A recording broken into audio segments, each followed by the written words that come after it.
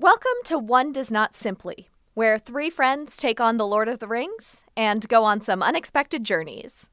I'm Wanda. I'm Navia. I'm Ishani. And I'm Clint. This is episode 28. One does not simply choose to be in a story. As always, there will be spoilers for the entire Tolkienverse ahead. With that said, let's get into it.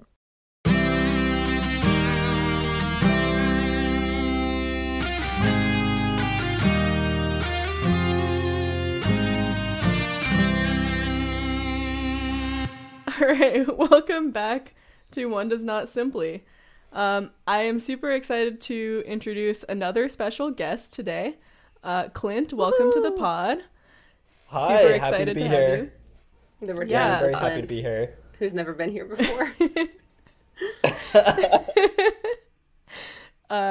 Clint, tell us a little bit about yourself and how you got into Lord of the Rings.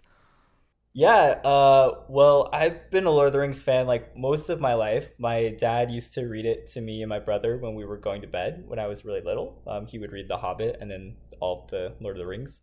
So that's how we got started. But in high school, when I was really like angsty and moody, I would go to the library and read the Silmarillion by myself. So I used to read that that was like my summer read, and then I would read it in the fall. I fucking loved the Silmarillion. Like, it was my favorite thing. But yeah, that's how we got started into it. Yeah.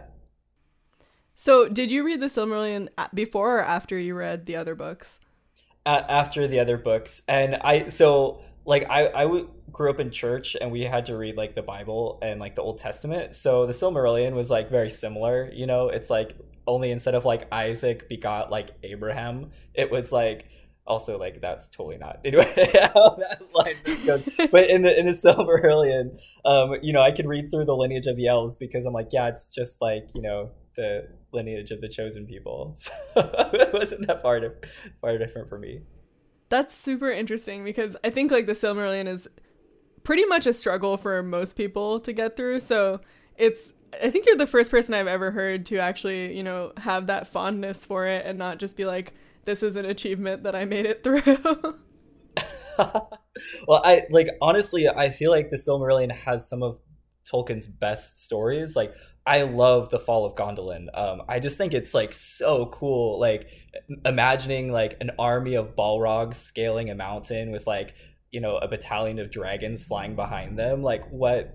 Like, that is just amazing. Anyway, like, I hope that Amazon series doesn't like, you know, horribly ruin it, because there's so much potential there. Yeah. Yeah, I think I would have had high hopes if The Hobbit hadn't come out, but after those movies, my hopes have dwindled. But I mean, I think you're the first person that we've had on this podcast who like 100% knows way more about this series than any of us do. So I'm really excited to hear your takes on all of this. Yeah, to our listeners, get ready to have your beliefs about us totally crushed as you realize how newbie we are compared to some other people. No, but Okay, like, that is working off the assumption that our listeners don't know and have not known from the beginning that we are full of shit. And frankly, I have more faith in our listeners than that. They absolutely know we're full of shit.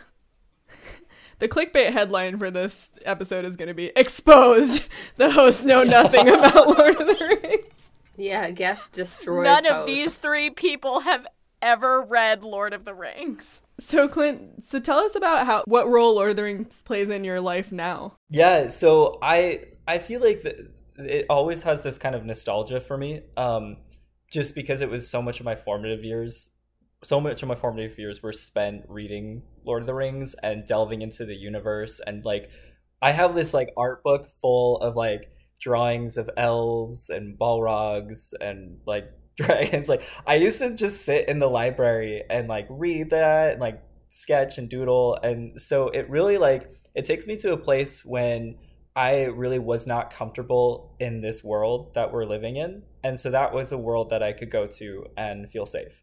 And I think for a lot of people who are gay or LGBT in some way, like, probably relate to that on a level.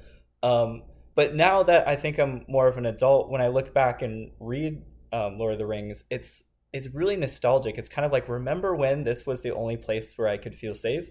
And now when I read it, I look and see how much reality is in it, if that makes sense. Because it's like you go through these scenes and there's all these vivid descriptions of forests and mountains.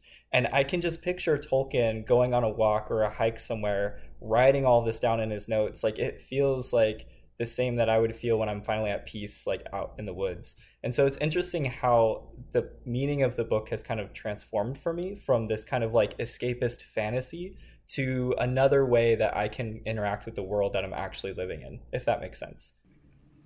Yeah, that's really beautiful, actually. I was talking to one of my friends recently about how there's like pieces of art that you feel like you grow with. Not like pieces of art where like they mean the same thing to you year over year and you're just kind of like, I've always loved this in the exact same way. And there are those things, but then there are also things, and I think this is even rarer, where you just kind of enjoy it differently for like decades. So like way over the course of your life. And I think that that's kind of what it has been like for me too. Like all of the, like my reading experience with LOTR this time has been pointing out or noticing things in the books that feel super relatable to stuff going on in the world around me. Maybe up until these chapters that we just read, in which none of the scenarios or like none of the scenery actually feels familiar. I think like we've talked a lot about on the show about how this series has kind of been something continuous in our friendship, but also I think I relate to this idea of it being a constant in my life, because there are maybe only two series, this and I would say like Harry Potter, that I continue to interact with in any capacity, where whatever is happening, like I will still reread these books, I will still rewatch these movies any number of times. And I think that, you know, even though this experience has been like mostly me like pointing out a lot of flaws that I may not have looked more deeply into with this series, it still like transcends any other series that I've ever read or interacted with. Yeah, it definitely does. And I will say, like, there is... Yeah, no, I mean, I was thinking about that, and I'm thinking about the fact that there was a certain security for me in the fact that Tolkien is dead. Because, like, I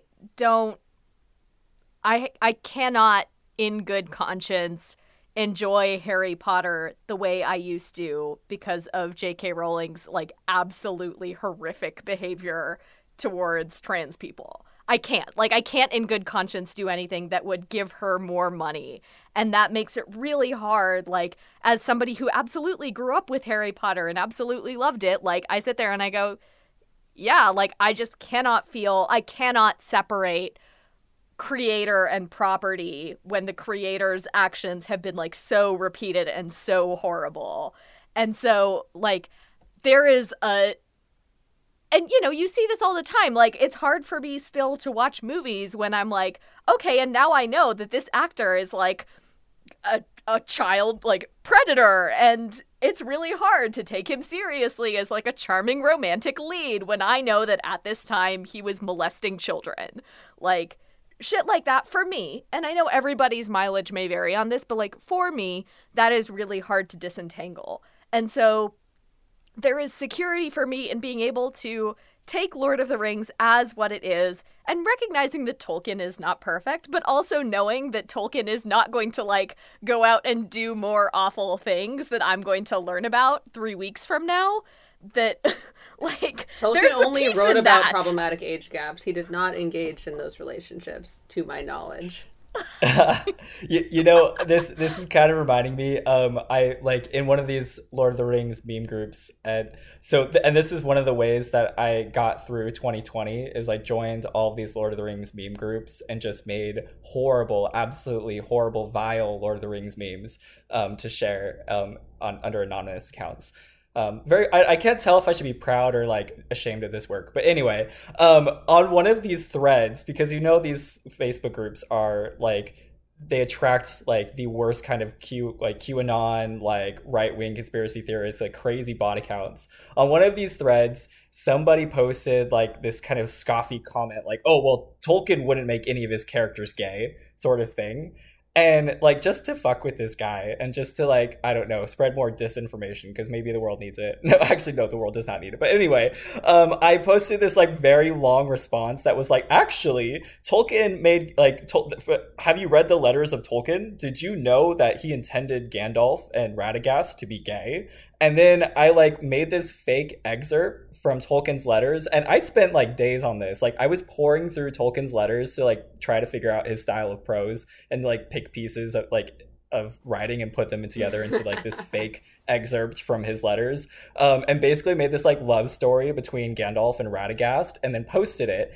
And I have to say, this is like one of my proudest pieces of work. But what I didn't realize is all of these like gay people started commenting on like how they had no idea, and they were so excited, like literally so excited that like Tolkien had secretly tried to make characters gay and then decided that he couldn't because the editors would not allow it. So I actually had to go and like comment and tell everybody that this was false because I wanted to troll like these like conservative people and ended up like giving all these people hope, and I was like, no, sorry, this is fake. Like but anyway, like yeah, it's very true that when you look at like these authors that are dead, it's kind of like they're in this different world, and a lot of the things that we relate to today just we almost have to create our fan fiction to keep the relevance for ourselves, if that makes sense. When we decided to do this, I actually was a little bit scared that we were going to find something in this text or about Tolkien because of the deep dive that we're doing, that I was like, oh man, I'm going to have to cancel this thing that I absolutely love. And I think we have found some things that are like less than savory for sure, but I definitely agree that there's kind of a relief in being like, all right, Tolkien is dead. He was a product of his time. We can acknowledge that he was wrong about a lot of things, but he's not going to like do anything tomorrow that would make me have to burn my Tolkien jersey. Yeah. Anyway, let's talk about this work that we read and not Harry Potter. So today we're covering chapters 7 and 8 of book 4? Are we on book 4? Book 4 of Lord of the Rings. Yeah, that sounds right. Yeah, so these chapters basically cover Frodo and Sam's departure from Ithilien, departure from Faramir's company, and they set off with Gollum once more towards Mordor, and they basically walk through the land just outside of Mordor, like in between Ithilien and Mordor, for I think the entirety of these chapters until they reach Minas Morgul, and are actually in Mordor proper. And not a ton happens plot-wise in these chapters, but we did get some interesting points from... We got some interesting talking points between Sam and Frodo. We got some interesting characterization of Gollum. And then we got a lot of interesting description of this actual land that they're walking through. So basically, when they leave Ithilien, Faramir decides to blindfold Gollum for unknown reasons, given that he literally found the place without a blindfold. So I don't know what he's protecting. But Gollum, I don't know if you guys felt this, but I felt that Gollum was acting weird. And it's totally justified why he was acting weird, because he's just been very poorly treated. But the entirety of these 2 chapters, I was like, this guy is going to betray them for sure. Did you get that feeling? Isn't that a line that Frodo says to Sam? Like, Sam, do you think that Gollum is acting weird? Yeah. But could you pinpoint what he was doing that was weird? Because I couldn't exactly put my finger on how his behavior had changed, but it was definitely off. Well, I think at least particularly in the second chapter on the journey to,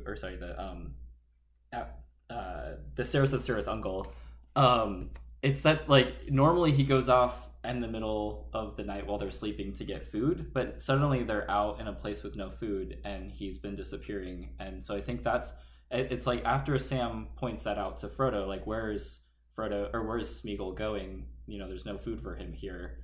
And Frodo's like, yeah, he probably has a plan. He's probably going to betray us, but, it's Gollum. It's probably going to be a simple plan. Like, his head's all muddied. He's just got one, like, little devious plot. We'll figure it out and be fine. I think he's also much less fawning and apologetic about things. Like, Frodo reprimands him for saying mean things about Faramir, which, side note, he was totally justified in saying mean things about Faramir. If somebody kidnaps you off the street and then, like, beats you up a little bit and then threatens to kill you, just the fact that they didn't kill you is not enough to be like, oh yeah, they're awesome, swell people. Like, no, I'm sorry. Gollum was right. One does not but, simply like, I correct think he's the vibe much after the less whole Faramir situation. The vibe is off. Yeah. Yeah. So I really feel like after that point, he's much less, like, there's no sense of him trying to be ingratiating anymore. He's with them, but he's not happy about it. Yeah. And okay, so what's with this whole, it's called out many times that Gollum is not eating, right? Like, there's a few different times where Tolkien specifically mentions that Frodo and Sam sat down to have food and Gollum doesn't eat anything. What do you make of this? Is he using this time that he goes off by himself to hunt for food, or is there something else going on where, like, the closer he gets to Mordor, the less he needs to eat, or the more, like, the ring is feeding him or something? Did you get any were the vibes off for you about that? Well, so I got my interpretation of that is that Tolkien is doing this to help us empathize with Smeagol, and to show that, like, even though Smeagol is going through a lot and is potentially a villain, he still struggles with the basic things like eating and drinking, and he can't really have the food that Frodo and Sam have, so he has to work for his own food on top of having to take them on this little tour. So I think what Tolkien's done is really brilliant in this way, because you see how there are all these little subtle interactions, which you can totally relate to, because like when you're going camping with somebody and they start to drive you crazy and you say, like, little snippy comments. You kind of see that with, like, Sam and Gollum and Frodo, but the difference is that, like, here Smeagol is kind of, like, at this, like, he, like, kind of turning point. Like, there are all these moments where he, like, this goodness comes out in him and it's about to surface, and then somebody says something small or does something mean to him, and then it's like the villain comes back, or the green glint comes back in his eye, and he kind of, you see that transformation of him into a villain. And I think that, like, it shows how even the good characters struggle to be good, and even the bad characters are, like, struggling to be bad, and that really it's their interactions that are what are driving them to their potential fate at the end. It also feels like there's, like, something going on in Gollum's head, sort of like a coming to terms with what being Frodo's slave means. Because up until this point, it seems like Gollum has kind of been hedging his bets, going, okay, like, I really want the ring back, but at least this guy hasn't killed me, and all things considered, this is as good of a situation that one could hope for if one is captured and taken into servitude. And then the stuff with Faramir happens, and the situation just gets a lot worse. And from Gollum's perspective, it's probably clearer than ever that Master is not someone that has his interests at heart in any way. So his behavior kind of reminded me in these chapters of, like, someone that is, like, not necessarily changing fundamentally, but, like, quickly coming to a decision about what to do, about this kind of contradictory position that he's in. Like, so far he's just been kind of putting off this decision of, like, all right, am I going to lead the hobbits into Mordor, or am I going to allow the spider to kill them and then take the ring for myself? It's really interesting to me that this chapter is the first time we actually see, at the end of the chapter, Sam apologizes to Gollum with apparent sincerity. Like, he actually does give a decent apology for snapping at Gollum. And in thinking about, like, Gollum being at this decision point and the fact that the good characters are struggling to be good and the bad characters are struggling to, like, make those quote unquote evil decisions, that if only Sam had been kinder earlier, right? Like what would have changed, how much might have changed if Sam could have found a little bit of the compassion and empathy he shows finally at the end of this chapter, like 2 or 3 chapters ago. Can I just disagree really hard with that, actually, because I just want to say the thing that I think that you're talking about when you say Sam's sincere apology is Sam saying, I did use the word sneak, waking up out of my sleep sudden and all. I said I was sorry, but soon I shan't be. That's not a good apology. No, but before that, he apologizes before that. Yeah, he That's what he's apologizes saying directly to Gollum before he says Oh, when he says, I'm sorry, but you startled me out of my sleep, and that made me a bit sharp. Mm-hmm. Yeah. So I kind of want to take something that you guys are saying and play on that a little bit. So what I interpreted this change as is that this is kind of like Gollum coming into his own for the first time, where he is actually the one suddenly with a plan, right? Up until now, he has been helping the hobbits, but kind of because he's bound to and he swore to. And this is the first time that he has actually had any agency of his own, where he has formulated a plan that he's taking them on. And Wanda, you mentioned in your notes that when they come to the crossroads, it felt significant, and you couldn't tell exactly why it was significant, but it was. And what I interpreted that as is the crossroads of like Gollum basically making his ultimate choice. He decides at that moment to take them to Cirith Ungol to put into place the plan. And this is the first time that Gollum felt like a fully fleshed out character to me, as opposed to just like a groveling, like very pitiful creature that's following them along. And I thought that actually that was evidenced also in Sam's speech at the end, which I know we're going to talk about, where he says, who do you think Gollum thinks he is? Do you think he thinks he's the hero or the villain of this story? And it was the first time that I thought that Sam was actually seeing Gollum as someone who could make his own choices and someone who had a perception of himself. Yeah, if I might reply to that, I think one word that I sort of react to from what you say, I completely agree, but it's just it's on that notion of choice for Gollum, and I feel like when I read this, what stands out to me is less about Gollum's choice and more how it's like he's kind of conditioned into this position. Like he's been called a villain so many times, like Sam just offhandedly calls him a villain. It's almost like he doesn't have a choice. And actually, like at the end, I just saw this, looking at this again, I thought this was so kind of profound. But if I can just like read this section at the very end, he's like, so this is like right when they wake up and they're about to go and they're on their way towards the tunnel where Gollum is going to do the dirty and, well, oh, that sounds bad. He's gonna go betray them. But anyway, so Frodo drew a deep breath and sat up. The last lap, he said, "Hello, Smeagol. Found any food? Have you had any rest?" "No food, no rest, nothing for Smeagol," said Gollum. "He's a sneak." Sam clicked his tongue but restrained himself. "Don't take names to yourself, Smeagol," said Frodo. "It's unwise, whether they are true or false." "Smeagol has to take what's given to him," answered Gollum. "He was given that name by kind Master Samwise, the hobbit that knows so much." So in that sense, like, don't take names to yourself. It's unwise, whether they be true or false. I was thinking about that, like the way that we internalize and accept the names that people like give to us really affects our fate and affects what we do. And I think particularly in Tolkien's universe, to name something, and there's like a power to it. Like there's kind of a magic in naming something.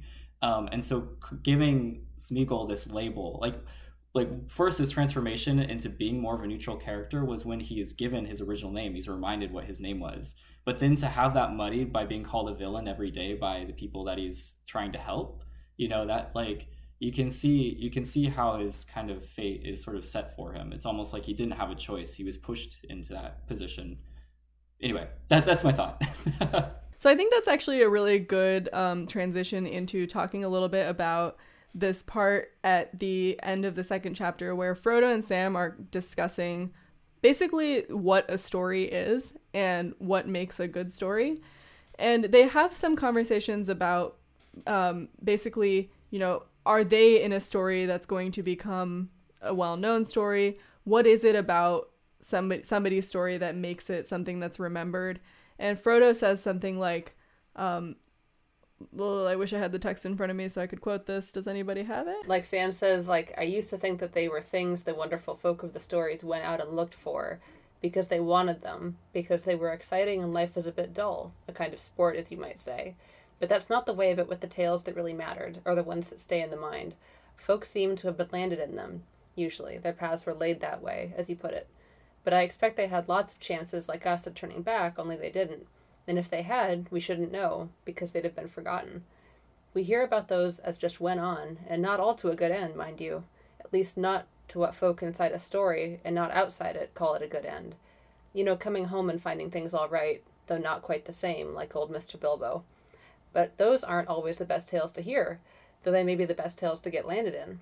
I wonder what sort of a tale we've fallen. Yeah, so Sam describes this as if he kind of removes any choices that they're making from the element of this story, which I thought was really interesting, especially as it pertains to Gollum as well, because he's basically acting like they've just somehow ended up here in Mordor and they didn't have any choice in the matter, and they're just like, maybe they'll tell this story afterwards, but sucks for them. And I'm like, that's not true at all, right? Every moment of this journey for them has been a choice to continue on it.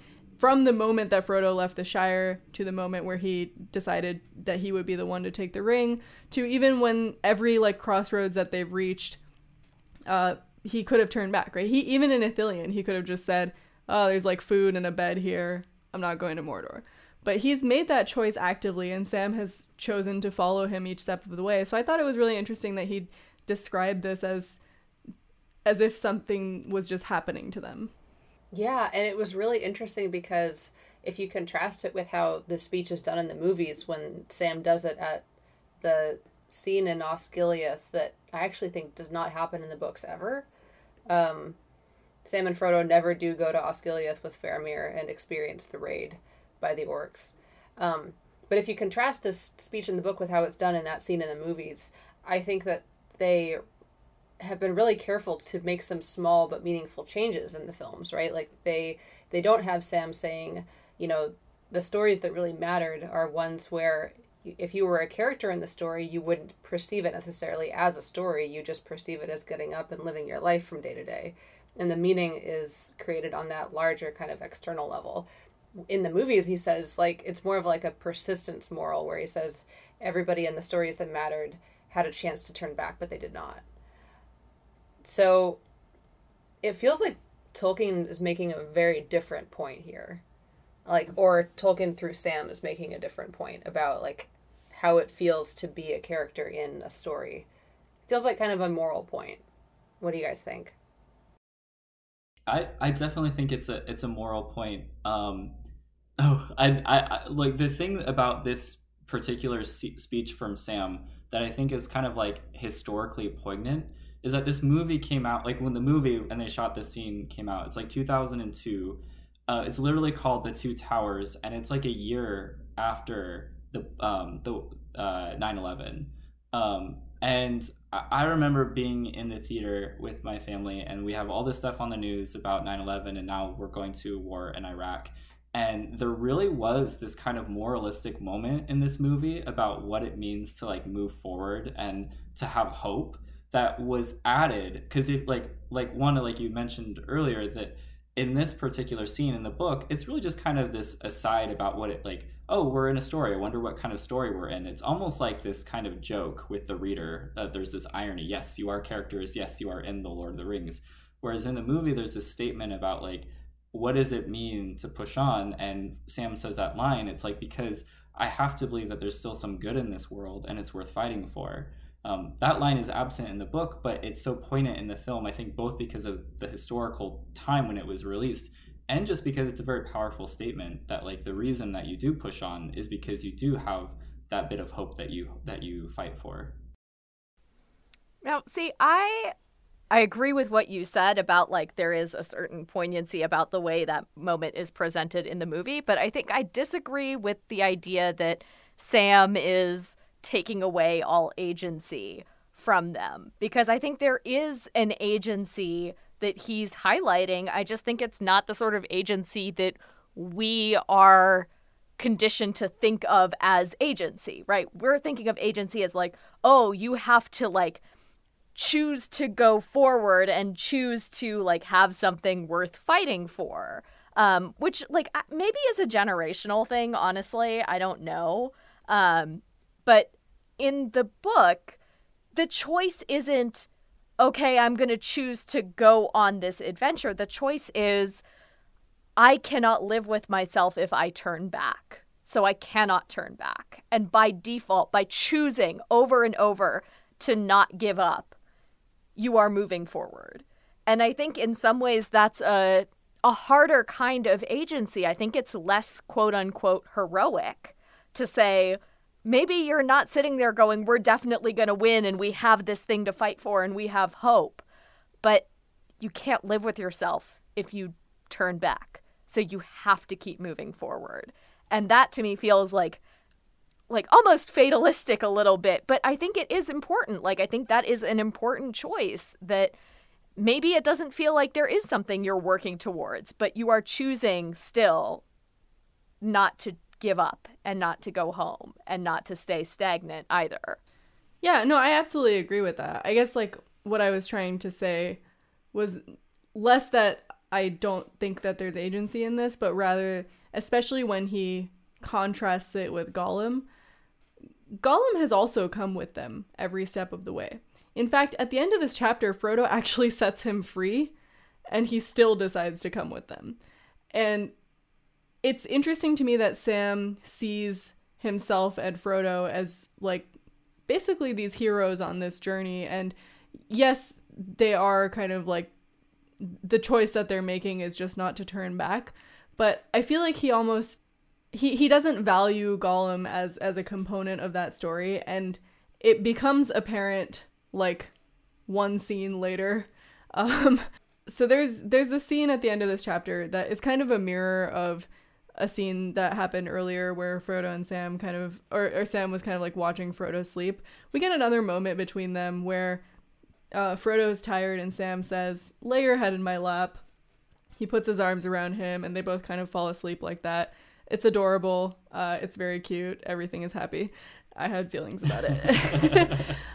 But a moment later, Gollum comes back from wherever he was and he happens upon them in this, sleeping like this. And we get this like really, really sad moment of Gollum clearly feeling like he has missed something by not having someone that is on his side in this way. And he even like reaches out for Frodo and thinking that maybe Frodo is this person, and like immediately they wake up, Frodo screams, Sam is like, "Get out of here, what are you doing?" And I thought the scene was so incredibly sad, because it really showed to me that Gollum is, even though he's like kind of about to betray them, he still feels something, and he feels something for Frodo, even though Frodo has put him in this position of basically like being a slave to him. Yeah, he longs for that intimacy, I think. Yeah. He has FROMO. I'm sorry. Gollum's like, I just couldn't find someone that loved me for having read the Silmarillion. Wow. Ooh, I gotta cut that. No, you can leave that in. That's fine. Okay, well, going back to this actual scene, what are your feelings? I actually had a question. I guess I wanted to ask, and I don't, like, sorry, at risk of, I guess, sounding weird about this, like, I did want to ask you, Clint, like, we've had a couple discussions on this podcast about the readings of Frodo and Sam's relationship as gay or queer, and I was curious, like, how you feel about, not necessarily, like, whether, I don't want you to, like, come down like a district attorney being like, it's queer, or it's not queer, but how you feel about the temptation to read that relationship as queer. Just any thoughts you have on that?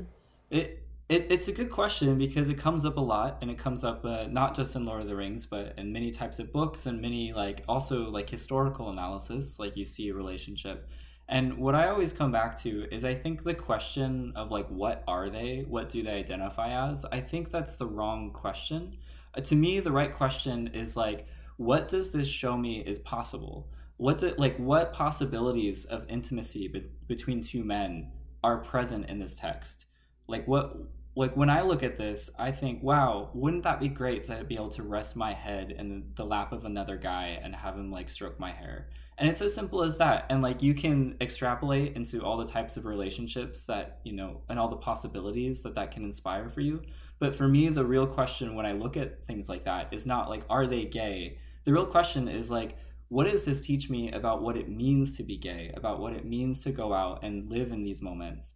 And so I think for me, like that's where I find the peace in that question, because you could like circle through, do all kinds of like psychoanalysis, try to find some like complex reason for why they are actually gay, but you would never ever arrive at that like solid, like that kind of truth statement. You would always have this ambiguity of what the relationship would be.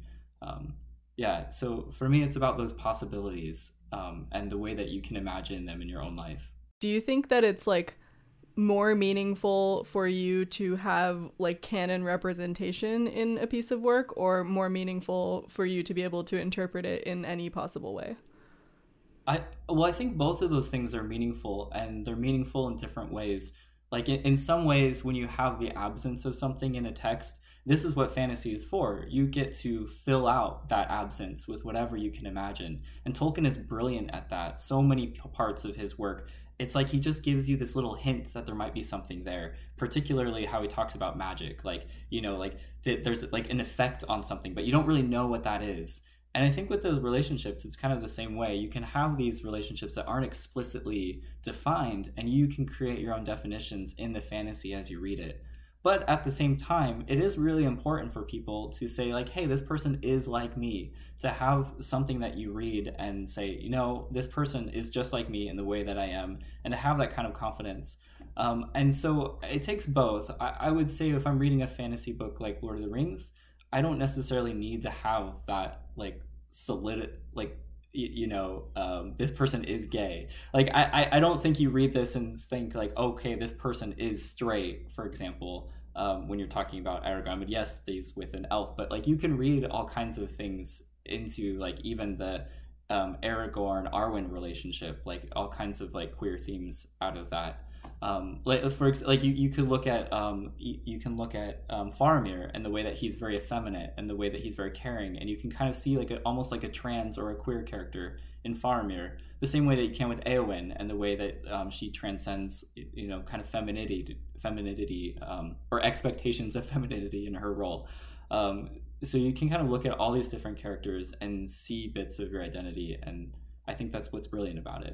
Usually at the end we do a quick fire round, which is basically if there's anything that we didn't discuss that you quickly wanted to talk about from this chapter but didn't really fit into the other discussions, now's the time we say it.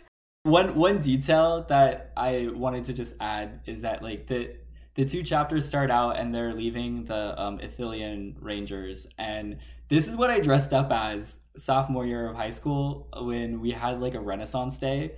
I literally, like, I made an Ithilien Ranger outfit. I have this photo of it. I showed it to Navia. It's ridiculous. Like, I literally cut like bed sheets to make my cape. And I had a sword. Amazing. And I showed up to school. I don't know what kind of kid I was. Like, what was going on in my head. But anyway, I showed up to school in my Ranger outfit. Like, nobody else was really dressing up for Renaissance Day, like, to begin with, much less dressing up as a Lord of the Rings character, much less dressing up as, like, an obscure Lord of the Rings character, like an Ithilien Ranger. And I just remember I had, like seniors, like, cool, like, you know, the cool kids coming up to me, like, kind of laughing, being like, what are you supposed to be? And I just, like, looked at them through my mask, because I had this little mask that had, like, leaves on it. And I was like, I'm an Ithilien Ranger. I really wish you had gone to school with us, because we would have loved you. Yeah. There were kids wandering around our school dressed in Naruto outfits at times, so, like, you would have fit in. Yeah, no, I was joking to Navia earlier because I ran for ASB, like our student leadership positions, and one of my posters was I'd taken a screenshot of Gladriel when she turns all blue and like looks crazy, and then I put over it in place of a Dark Lord, you will have a queen, and then at the bottom it said vote Clinton. Oh no. Oh my god, this is an anecdote, but this is another thing I used to do in high school. I would come up with all these Lord of the Rings pickup lines. Oh my god, and I'm just remembering them. Like there was one that's like, if you think I'm a hot Balrog now, just wait till I get hands on my whip. Oh my god. Anyway, it's terrible. I'm going balls to the Rog in my dating search. Please cut this. I'm sorry, I'm not proud of that at all. Nope, that one's staying in. Oh my god. Okay, anyone else want to go next? I was struck in this chapter by, for one thing, the abrupt change in scenery as they get closer to Mordor, where it seems like over the course of 12 hours or so, all of the light goes out of the sky. And the only light that can actually be seen is the flash of Sauron's red gaze from his tower. And I don't know if this will actually be as satisfying to our listeners who aren't reading along as it was to me, but like the third time that the red light is mentioned, it occurred to me, like, that's the only light that there is in Mordor, is the light of Sauron's gaze. So Sauron has literally become the sun, and his gaze is the thing by which people in Mordor orient themselves and tell the time. And even though I can't quite lay my hands on an interpretation of that yet, it is capital S significant. It means that Sauron's a Leo. Here comes the sun. Do do do do. So wait, a new pickup line could be like, "Damn, are you Sauron? Because you're the only light in this Mordor." Damn, am I Sauron? Because I've got my gaze on you. No, that's not okay. That's not good. You guys, these are bad I think pickup you gotta lines. phrase that one. You gotta phrase that one They work differently. on That's me. like, babe, just call me Sauron because I've got my gaze on you. Is the way to phrase that pickup line. Okay, yeah. Am yeah. I Sauron? Okay, I'll go next because mine is just really short and random. But there was this moment in these chapters where they're like climbing the stairs and Frodo is really tired and Gollum keeps being like, no, you can't rest here. It's still really dangerous. And I got so many fitness trainer vibes from this where I was like Gollum was basically just like, there's only 3 more exercises in the first set. We got the windy stair too. You still haven't done the windy stair. Yeah. No, especially when Gollum is like, this set is like the hardest. The next one is like longer, but it's easier. Yeah, it's, spoiler alert, it's not. There's a giant spider at the top of it. The CrossFit in Mordor is to die for. Okay, my quickfire was that I really thought it was interesting how the ring starts becoming much more present in its influence on Frodo this chapter.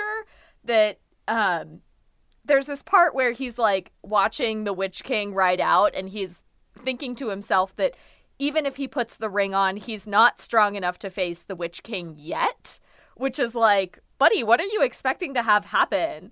And then at one point he even talks about like the fact that the ring is weighing more heavily on him now. And I think it feels like that might be the first time he explicitly acknowledges the toll of carrying it.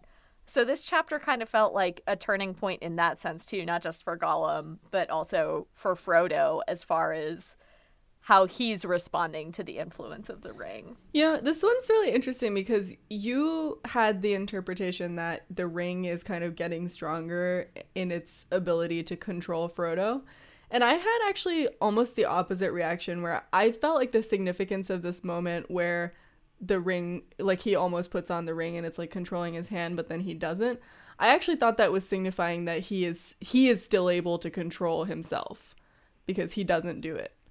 So I think like I think it's kind of interesting that like it could be read both ways. I think that what you guys are both hitting on is that there's an aspect of all power in this world that, as it exerts its force on you, gradually forces you to kind of adapt, and more of your energy and more of yourself becomes just a sort of a tool for resisting the influence of this thing, right? Like, and so you can see that Frodo is changing. Before, Frodo didn't have this internal faculty that just enabled him to go, okay, no, like, compartmentalize, don't put the ring on.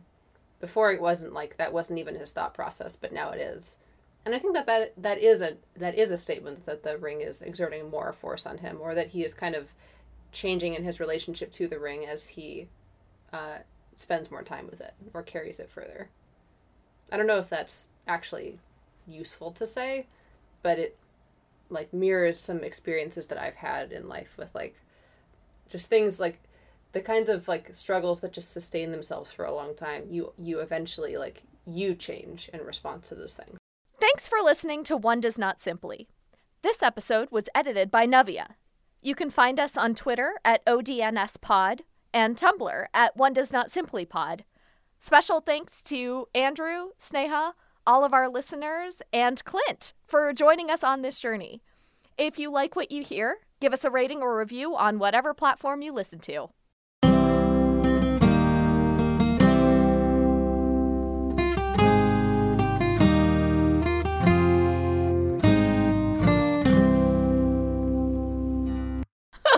No, I Sorry, insist Wanda. on saying this. I insist on saying this. I think my Faramir is video- just Italian American. He's not queer.